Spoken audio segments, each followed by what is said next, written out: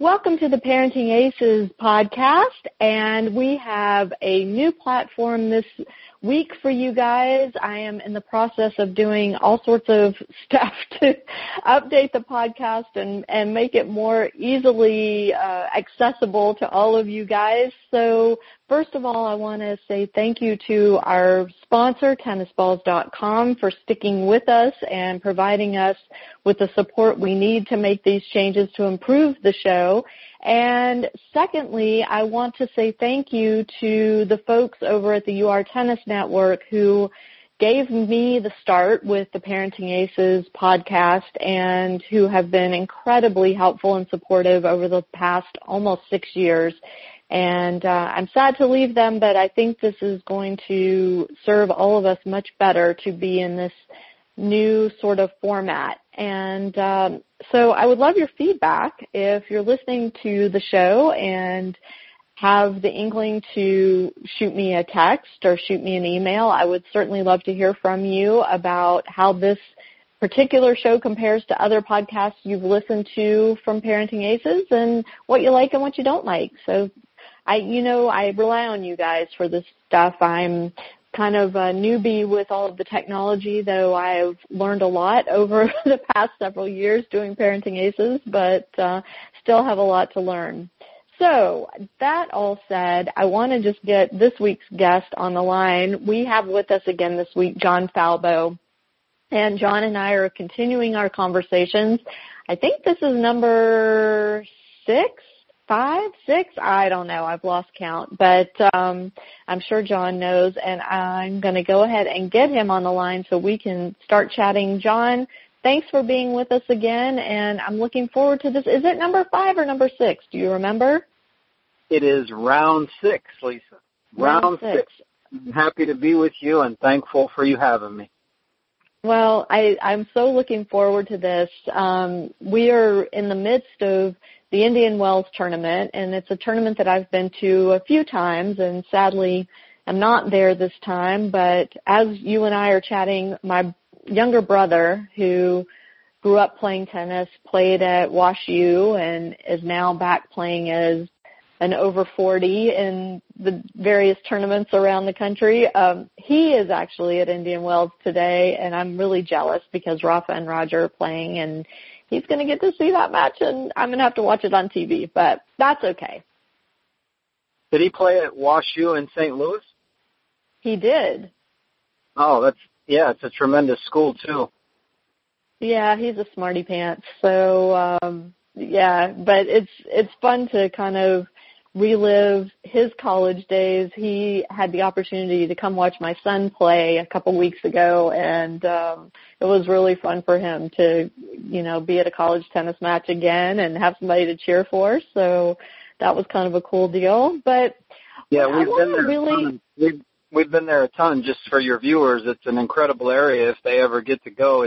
It's right in the middle, basically, of a little place called the Central West End, and a lot of people that aren't into chess, because my son turned professional when he was 13, and that is at this point, the chess hub in the entire United States, even more so than New York, and it's right in the Central West End there.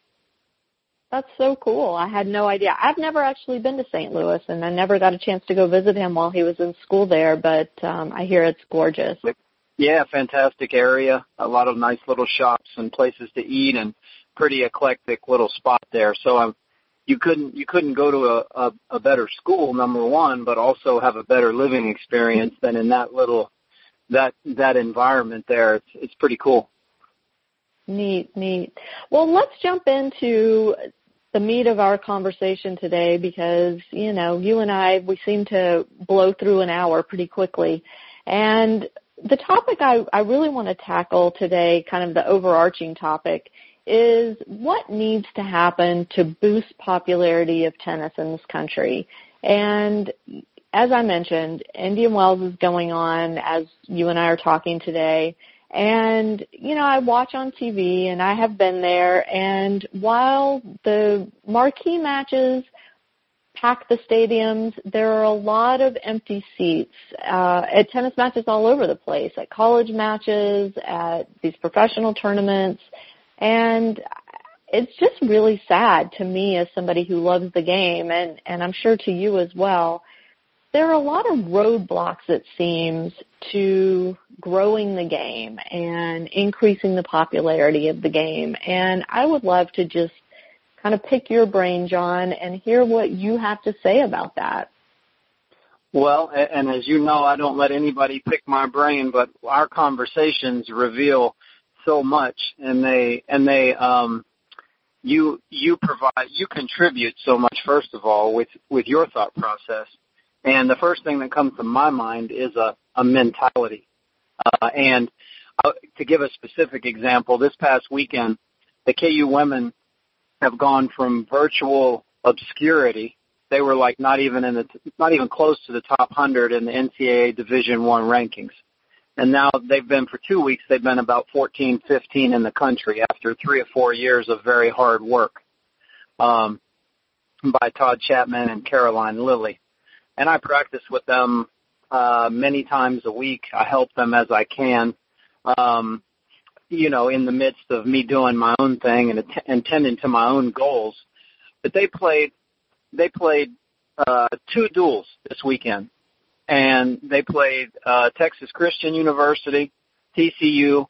It was Big 12, and then they played Texas Tech. And Texas Tech, I believe, was either 5 or 6 in the country at the time. Okay, so in this first match, and this speaks to your idea of obstacles. Okay, now you know from our past conversations and my Facebook posts, etc., that a lot of these umpires, there are some very good ones, but a lot of them don't know their butt from a hole in the ground. And that's a vulgar way to say it, but it's the easiest, simplest way to convey it. They don't know what's going on in terms of the rules. Now, you know me. I got a copy of the rules in my pocket at all times. And not only that, but I got 1 or 2 different sports-related attorneys on speed dial at all times. So they're not catching me sleeping ever. And so we're at this duel, and Paul, my son, is with me because I want him to experience competition. And in the first duel against TCU, the head umpire looks up at me about 15 minutes after we get there, and I'm cheering. I'm doing my own kind of cheering, and picking out weaknesses, making sure and communicating with the girls because fans can do that. I'm not a coach. Fans can say whatever they want as long as they don't curse and as long as they're not abusing the players, which I was doing neither. And she looks up at me from the court up into the stands because the stands run all 6 courts. They overlook all 6 courts. She looks up, points her finger at me, and says, if you don't be quiet, we're going to remove you from the facility. Now, most people don't know this about the facility, but that's been a pet project of mine for over 15, almost 20 years. It costs $10 million to build, and there's $10 million waiting in the wings, already accessible for capital improvement. It's 6 indoor courts, it's 6 outdoor courts with room for 6 more outdoor courts. It can house any event in the country in junior, college, or pro. That's the caliber of facility it is. Okay? She's threatening to kick the lead financier of the facility out of the facility for cheering for the home team. Well, let me just interject at this point because I subscribe, I don't know if I mentioned this to you, John, I subscribe to a blog that's written by an official. It's a blog for officials. And one of the recent posts that he wrote was about banned phrases that the players themselves cannot use during play or else they'll get penalized. Players. One of them, the players, right. Now, and I know you're talking from a fan standpoint, but right. This feeds into that. So okay. The first phrase that has been banned is a phrase called that the kids say on it. So like when when one of their teammates hits a great shot, they'll yell, "On it!" Just kind of get them pumped up and, kind of acknowledge that they saw the shot and whatever. Right. That's now been banned. That phrase is no longer allowed. If a player says it, they are penalized. Now they are talking about banning the phrase, "use it." And the way that phrase has been used at matches that I've been to is typically if the opponent double faults, then the players will yell to the kid who's been double faulted to, "use it," meaning use that free point, build on it, keep the momentum going. That's now being banned. I don't understand. So I emailed the guy who wrote the blog, and I'm like, could you please explain to me why this is offensive? I don't understand what's offensive about either of those two phrases. And his response to me was basically, I feel the same way you do. I don't get it. I'm just reporting what we're being told to enforce. So I'm not sure where it's coming from. Well, but if I can, how does that improve the fan experience? Well, the thing that's offensive to me is that my dad used to have this saying. He had several, as you know, from reading my posts, but one of them is, these umpires and these officials and these supposed people in administrative quote-unquote power, which they don't have any power, especially with social media. They don't have squat. They're a dying breed, and they know it, and every move they make is desperate at this point because it's like an out of date. They're relics, and the power of social media and people's intelligence and people being proactive in everything they do at this point is far too powerful for them if people will do what they need to do. And my dad used to say, that person's so tight, and this applies to the majority of the officials and administrative people and quote-unquote decision makers about the rules and regulations. They're so tight that if you put a piece of coal up their butt, they'd crap out a diamond. And that's how tight. And you want to talk about this weekend, and it's the same kind of thing. When she looked up at me and said that, and she pointed at me, now what do you think I did, Lisa? Now you know me fairly well. What do you think? You think I backed down and put my tail between my legs? I'm guessing absolutely not. No, I pointed back at her. And I said, you aren't going to do squat in front of 500 people? And she had her little red hat on, which shows that she's the lead official, which I could care less about. And then she shushed me. And so I shushed her. And then she got down off of her chair, and head coach Todd Chapman said, what are you doing? You're delaying the match. And she said, he's being offensive to me. He's being rude to me. And Todd pulled out the rules, which we already had prepared. He put them in her face and said, if you read this, and after that you've decided he's broken a rule, then you can do something. If not, you can't. She sat right there. This is during the matches. This is while the balls are being hit on all 6 courts, except for hers. And her court's having to wait on her. This is how stupid the whole thing has gotten. And so, but I'm putting them to decisions. Because I know we're correct, and I'm not. It's like coming into the net when you play. Even if you get past, even if you lose the point, you're putting them to a decision. And whenever you put people to a decision, you get data. And if you know what to do with that data, a whole new world opens up for you. And the problem so far is these screwballs haven't been put to decisions. People are afraid because what? You'll kick me out of the event? So what? You don't get my money for the event. Big deal. Or what? You'll ban me for? So what? You don't get my viewership. They're acting like idiots. They're acting like little third grade, not crossing guards, although that's one example, but little like detention disciplinarians with adults, And so she read the rules. She looked at Todd, and she immediately, profusely apologized. Wow.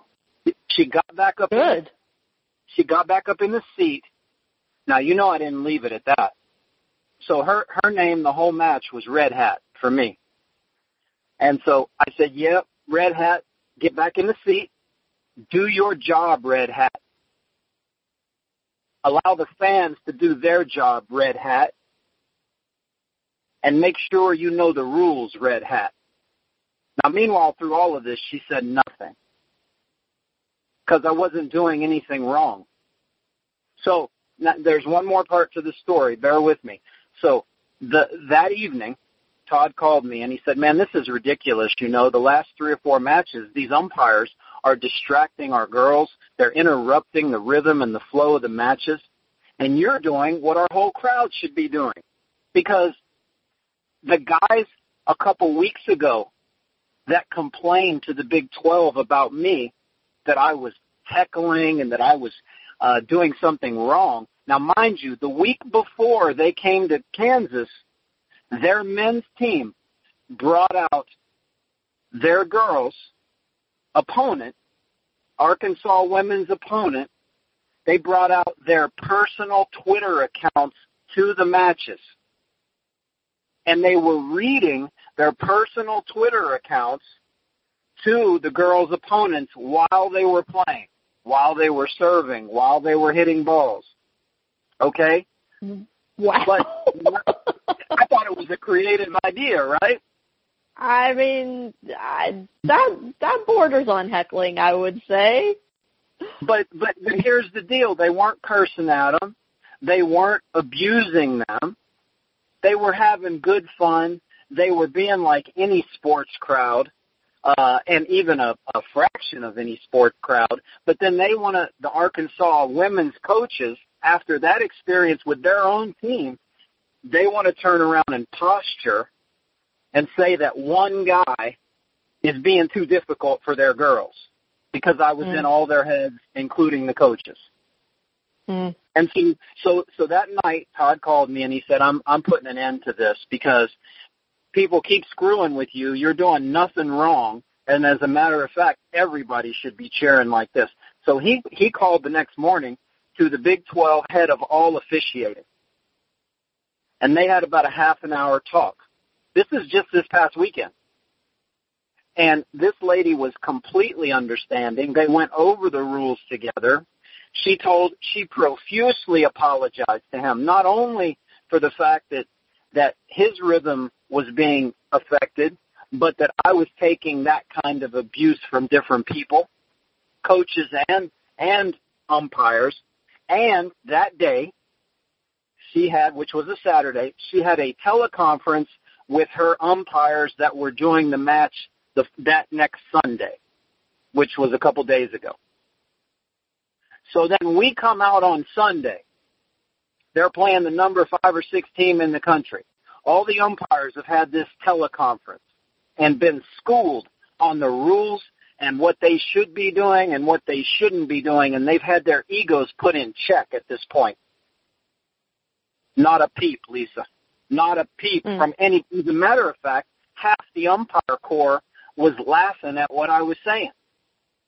So when a girl has a weak backhand and I'm saying a tisket, a tasket, a weak backhand, and a basket after every point, just to make sure our girls know, hey, hit to the backhand, get them on the run on the backhand, it'll break down.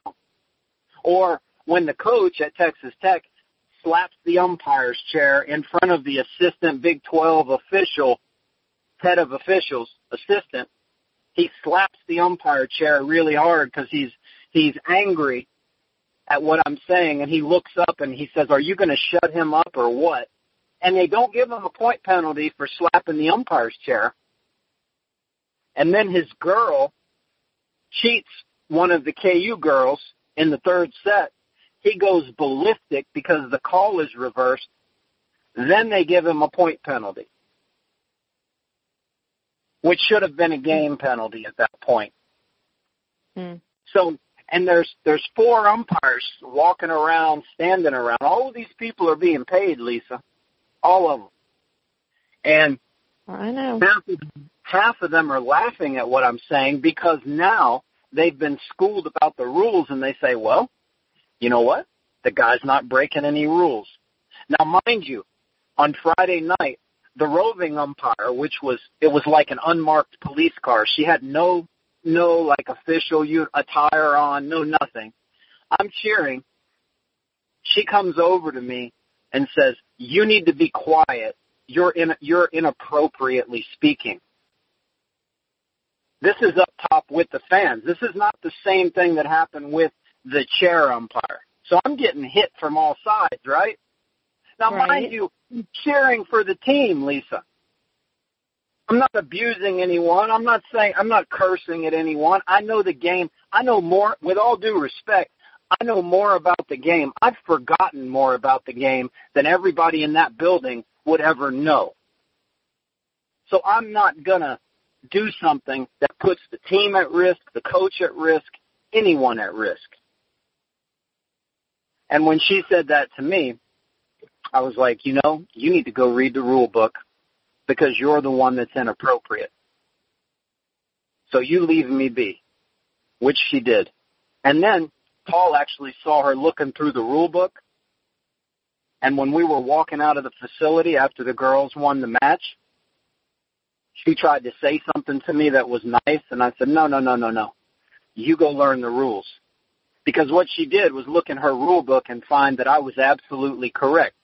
Here's the point to this, a bit of a long story. When you talk about obstacles and barriers, how many people do you think would fight through what I fought through this past weekend? I don't think very many. So then what they do... I think they'd leave. And they wouldn't come back. And then you lost a fan.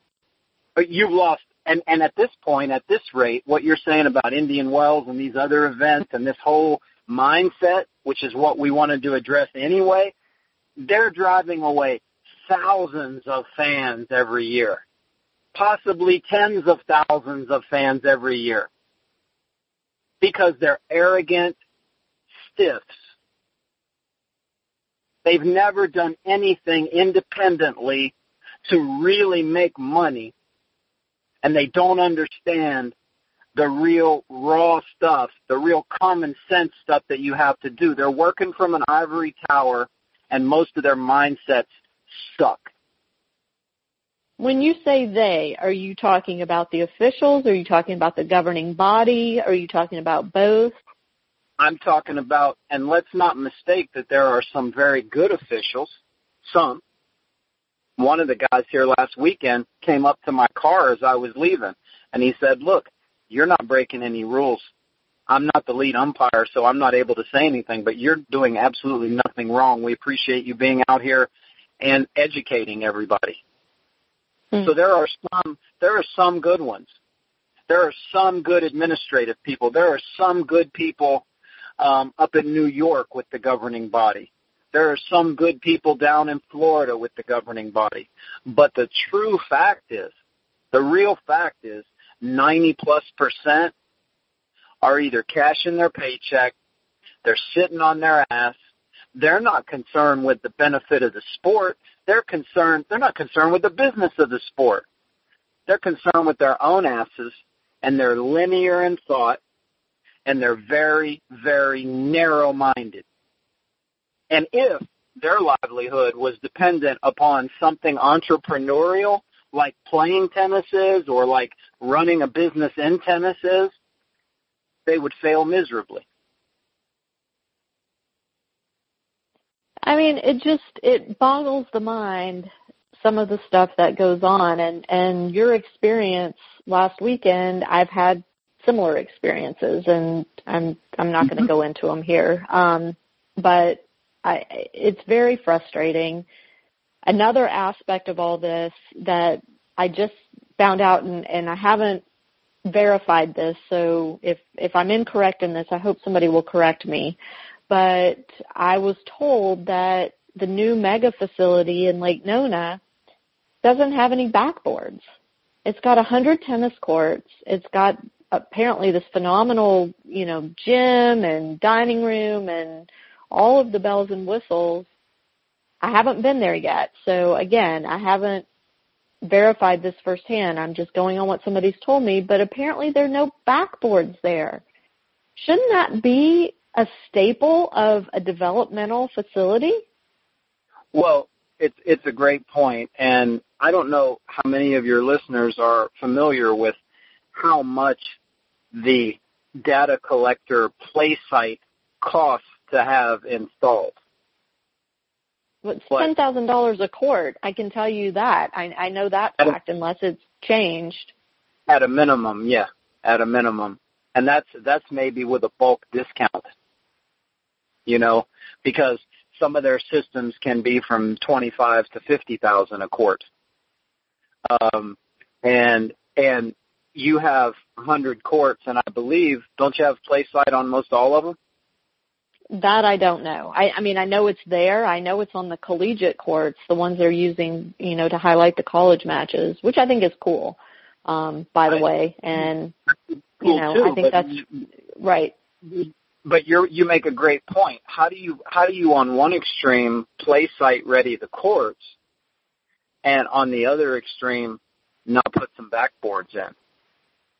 It's like every person that's ever been really, really good in tennis, and I mean anybody that's been on a world-class level, has used some form of backboard.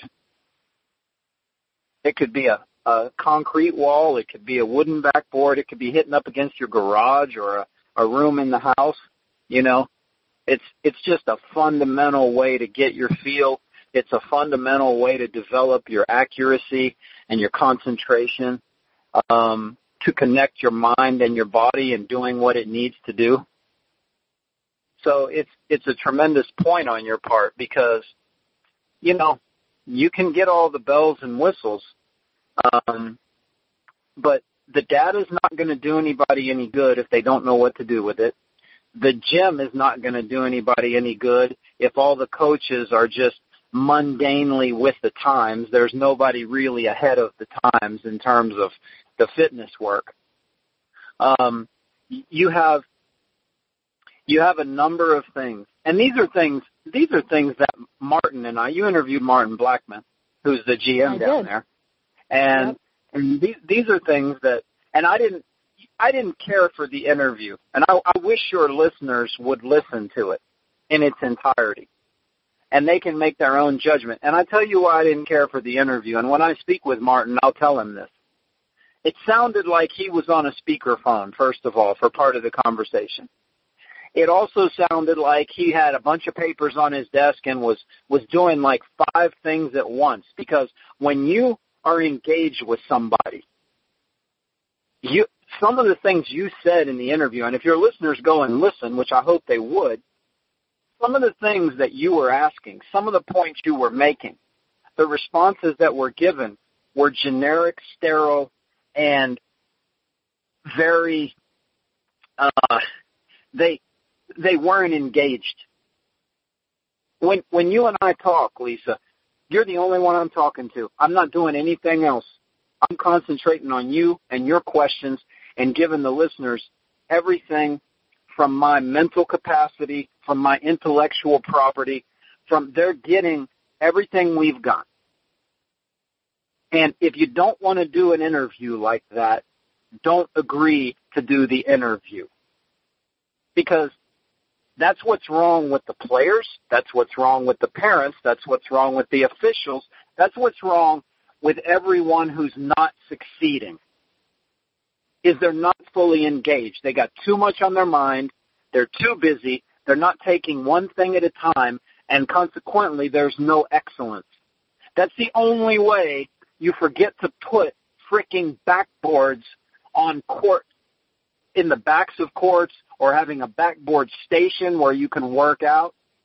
You've got to be too strung out and too unfocused on all kinds of other stuff where you just simply forget the most basic fundamental ideas. So I didn't care for the interview because it wasn't because of what you always give good interviews. And I will tell him this when we talk next. Don't do the interview unless you're going to be fully engaged, because that's what's wrong with the whole process. You can collect your check all you want. I'm not trying to take food off your table. Collect your check. Do what you need to do. But inject some quality into this. Because like I told him on one of my Facebook posts, I told he and Katrina, I don't know if you saw that one that I did, but I was like, I addressed them both. And I said, look, you guys, you're going to deal with people. You're going to have to deal with people after you get out of the organization. And you can collect your checks and you can get your pensions. And that's fine. I understand that secures your family. At least that's what you think. And at the same time, you're going to have to deal with people after the fact. And if you're lying to people now and you're not fully engaged with people now, what makes you think you're going to have any damn credibility after you get out of this? So I think your point about the backboards is well taken, and I think it goes much broader than the backboards. I think, once again, it goes to an overall mindset of being too strung out with too many things that really don't matter. Instead of getting down to Martin's, he was a great competitor. He knows exactly how players were developed, and a lot of it had nothing to do with the things that are going on down there right now.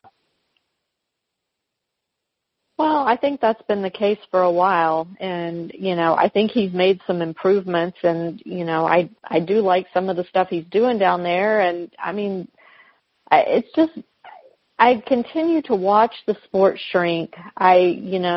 Every couple of weeks I get another notice of a college program getting discontinued, and, my heart breaks every time, because now that I've got a kid in college, I understand firsthand what that means to these kids that have, gone through all they've gone through to get to the place where they're good enough to play college tennis. They go through the recruiting process. They make the painful decisions about where to go to school, where to commit, where to spend, countless hours of their time to give up having a, quote, normal collegiate experience in order to be a student athlete, and then to have that yanked out from under them because of what?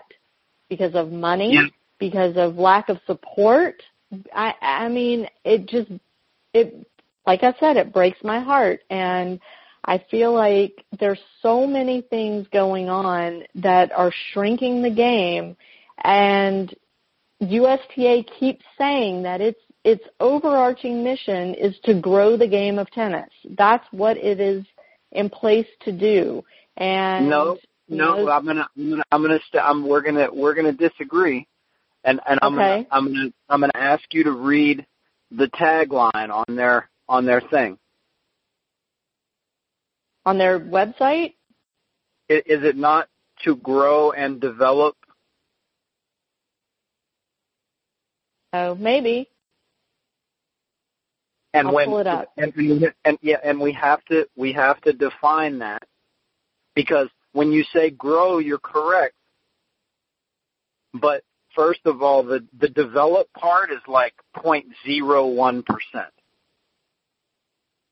That's 0.01%. That's a obligatory justification of their existence that they allot so much money to every year, and they, whether it works out or not, they're really oblivious to it. And that's the truth from deep inside their private conversations at the highest level. Well, let me just tell you, I'm on USTA.com right now. Okay. And the tagline is nowhere on the website homepage. Okay, well, that's par for the course. Internally, it should be to grow and develop the game of tennis, paraphrased. And that's what it should be. But the definition is totally different. I just explained the development. To grow, okay, if you put a really good lie detector test on the really top people there, the code for that is the U.S. Open. that's the code. To grow the game, that's 99.99999%. A lot of these people don't even come to work until March in those offices in New York. Because March, April, May, June, July, those are the core months where they're getting all of the revenue for the U.S. Open lined up. And then after September, they go away again. November, December, January, February, if you walk through those offices, it's like a graveyard. And so when they say grow, they're saying, well, we're gonna focus on the U.S. Open because that's what pays all of our salaries. That's what enables us to execute what I believe is a land play in Florida, a nice place for their type of organization to throw off some cash and put it into some land and some real estate because it needed to go somewhere because the U.S. Open is throwing off so much cash. And so they needed a place to put it. And, you know, I'm not going to call it this, especially on your podcast or in writing, but in old gangster movies, it's called laundering. So your listeners can determine whatever they need to determine there. I certainly would never accuse them of laundering money. We'll get that straight. But in the old gangster movies, if you made a play like that on land and you had to siphon off some cash and put it in a place that was quote unquote clean after you got it running off so much from one event, in an old gangster movie, they'd probably call it laundering. And when you got to put it in there, and then the majority of the money, because 50, 60, even 100 million, that's not the majority of the money. So when you take the majority of the money and you're paying all the salaries in New York and all the salaries in Florida, and really secondarily are the results, because they've never developed players. They will not develop players. They don't have the focus, the spirit, the entrepreneurial bent. Every great U.S. player, they claim Lindsay Davenport, but Lindsay Davenport's family still was incredibly supportive of her, as well as the people around her. The Leaches, she married one of the Leaches, you know, and John Leach, and there were a lot of California people around her that were extremely supportive individuals, you know. So sure. The USTA, they're not going to develop crap. They don't know how, number one, and they never have, and they never will. So their development is secondary to their U.S. Open prowess. And then the laziness gets there because when you're so focused on something like that, if you're arrogant or if your ego is too involved, you say, well, we're doing our part. We're putting on the U.S. Open, so everybody else should do everything else. And you know, if the mindset was that, Lisa, and they were communicative about that, it would be more acceptable. But when you have two or three, or it's like Sybil. I don't know if your audience is familiar with Sybil and like multiple personalities. You know, out of one side of their face, they're talking about development, which is totally secondary to them. On the other side of their face, they're talking about the U.S. Open. On the other side of their face, they're talking about growing community tennis, which quite frankly doesn't mean shit to them other than justifying all these little pieces, be it development of players, community development, all these little taglines and tag words that they use. All of it is to simply try to balance out what's going on the other end with the U.S. Open and being totally focused on the revenue side. Well, so let me ask this question then, because we've spent a lot of time talking about the things that are going wrong.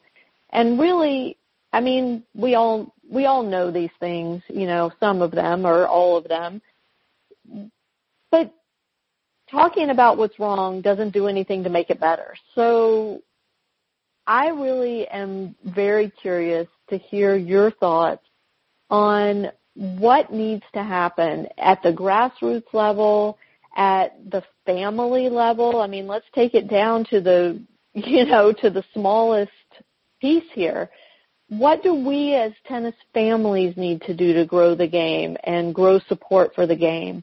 What do our local clubs or local parks need to be doing? What do local coaches need to be doing? What do our colleges need? I mean, there's so many facets to this that I think it just becomes overwhelming, and we tend to just throw our hands up and say nothing's going to change, so why put forth the effort?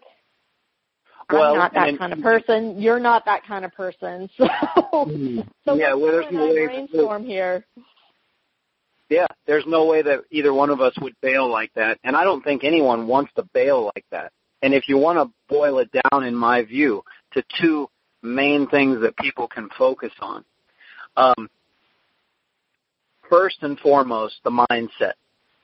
The mindset has to be independent. It has to be. When you start waiting for a government handout or an organizational handout or a government or organizational choice, you are screwed from the very beginning. So the mindset must be entrepreneurial, it must be with a fighting spirit, and it must be very, very, very independent. What can I do today? What can my family do today? Because ultimately, the individual and the family controls everything. They're the ones spending the money. So they direct the coach. They direct any marketing people. They direct any agents. They direct any tournament officials. They direct umpires. And instead of flipping it around and saying, well, all these people control this other stuff. No, the individual and the family control everything if they will take that control. Now, that's number one. And these two things kind of go together. The second thing is, once you adopt that mindset, then as an individual or as a family, you need to band with other individuals and other families and say, look, what's going on here? What can we do? We talked before about videoing just as one aspect. Mm-hmm. Take that across the board. What can we do about our tournament scheduling? What can we do about these umpires? What can we do about this administrative log jam? What can we do about all of these things? And as they band together, then it becomes an enjoyable experience for people to bond instead of an isolated experience where each person doing something independent feels like they're attacked. And what they will find, each individual and each family, if they band together and say, look, we're going to attack this with common sense, we're going to attack this with an independent mindset and a fighting spirit, they'll find that those other organizations will bend to them because they have to bend to them because they are the ones that are paying. Without parents and individuals, there are no tournaments. No one's paying to go to the tournaments. No one's paying the hotels. No one's paying the airlines. No one's paying the food. Without individuals and families, the seats at the U.S. Open are vacant, except for the bullshit corporate boxes, which don't matter anyway. Because the only reason those corporate boxes are there is because of the fans in the first place. Because corporations ain't paying if they're not able to influence fans. So I think instead of depending on an organization or different, the families and the individuals playing, the children, the up-and-coming players, all of the families, and every individual within those families, they must understand they control the clubs, they control the officiating, they control the tournaments, they control the game if they will band together and use their common sense. So those would be become knowledgeable because getting back to your example, the story that happened at the tennis match this past weekend, if you had not been knowledgeable of the rules, that story would have had a very different outcome. And I think something funny happens when they band, Lisa. When individuals take responsibility and families take responsibility, and then they band together on top of that, on top of taking their own responsibility, a funny thing happens. Everybody gets intuition.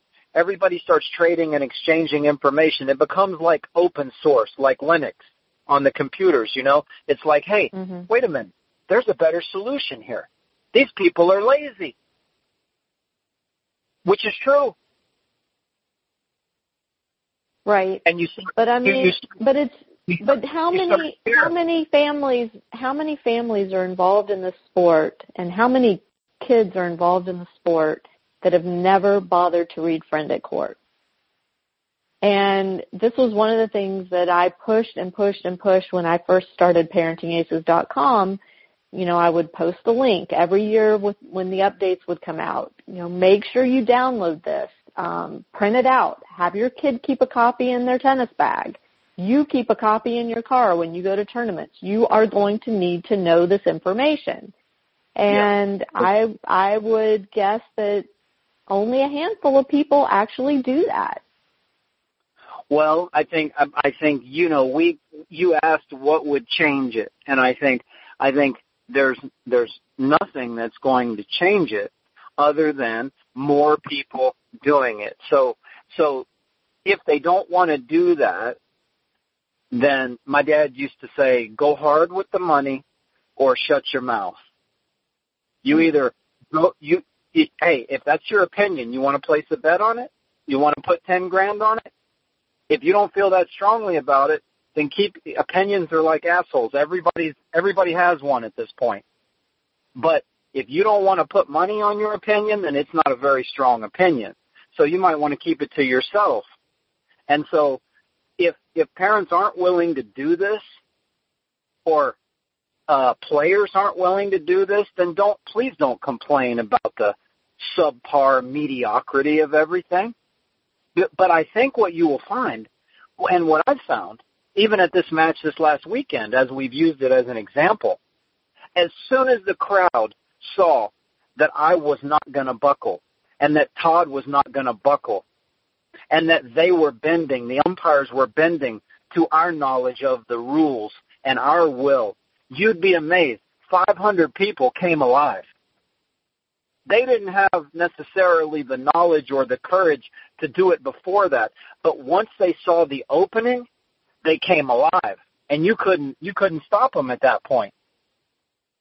And I think it's going to be up to some influencers, some pioneers, if you will. You're on that road. I'm on that road. There are other people on that road.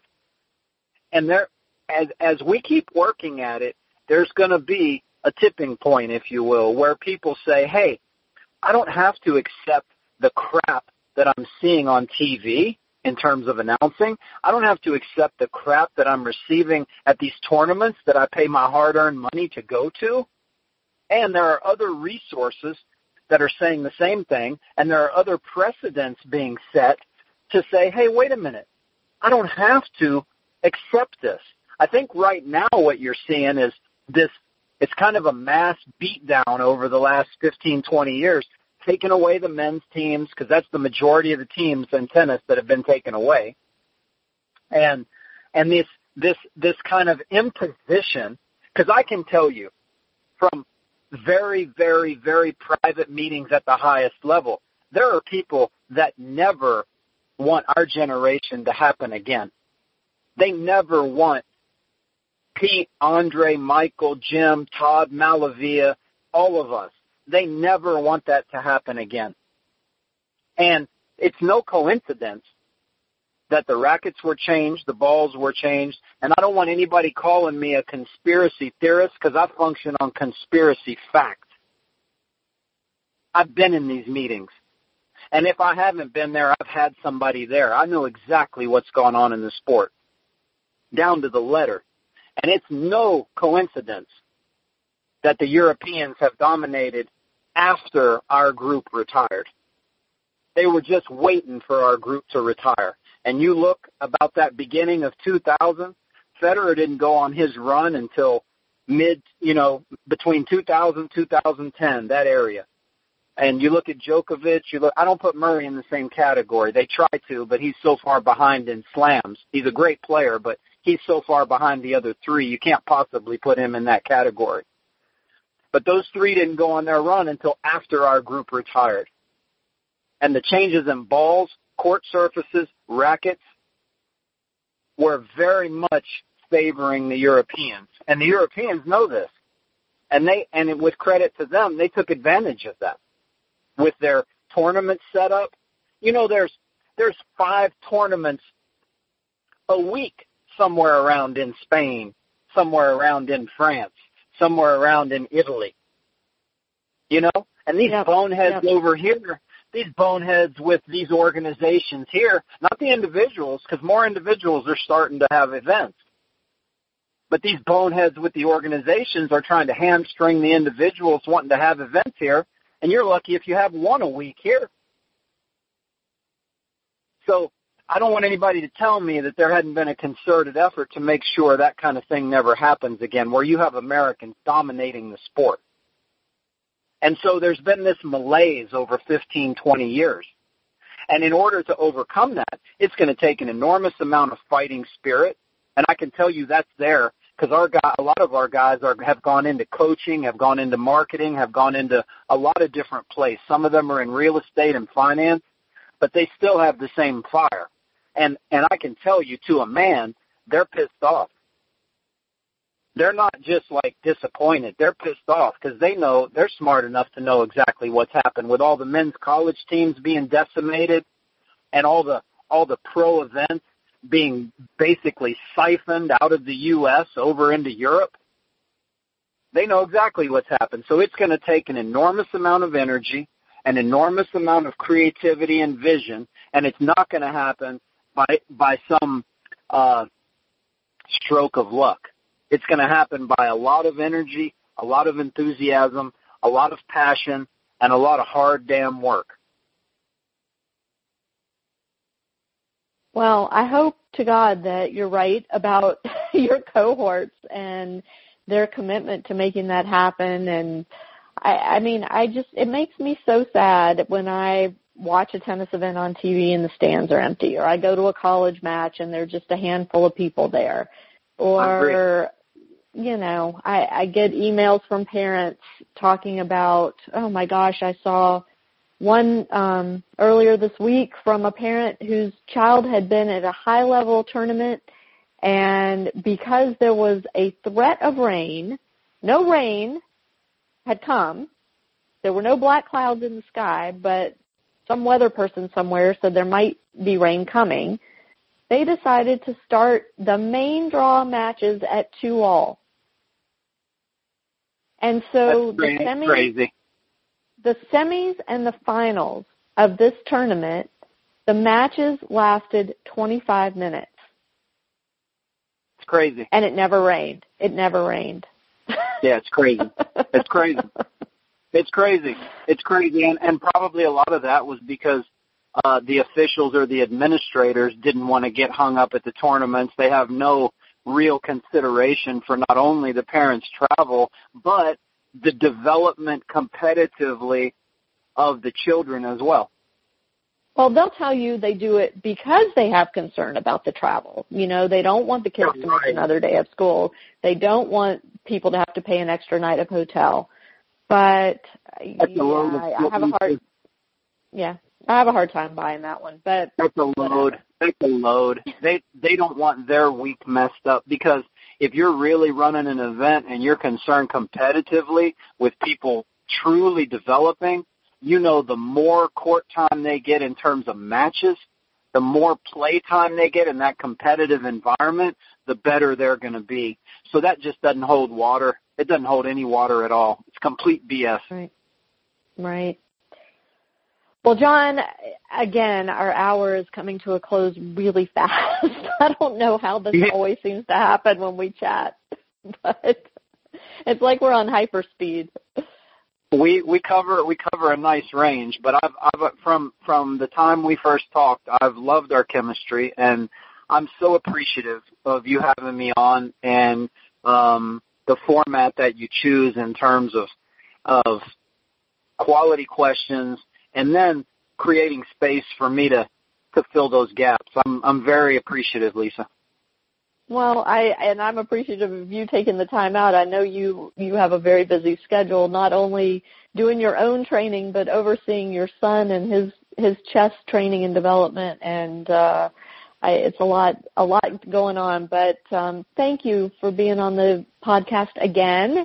And we're going to do this again next month. I've already got you on the schedule, so I'm looking forward to that. We'll have to come up with some good topics. And to the listeners, if you guys have anything you want to hear us talk about, please shoot me an email or reach out on Facebook. John's on Facebook as well, and we'd love to hear from you and devise our conversation around what you're interested in hearing more about. So we're open to that, right, John?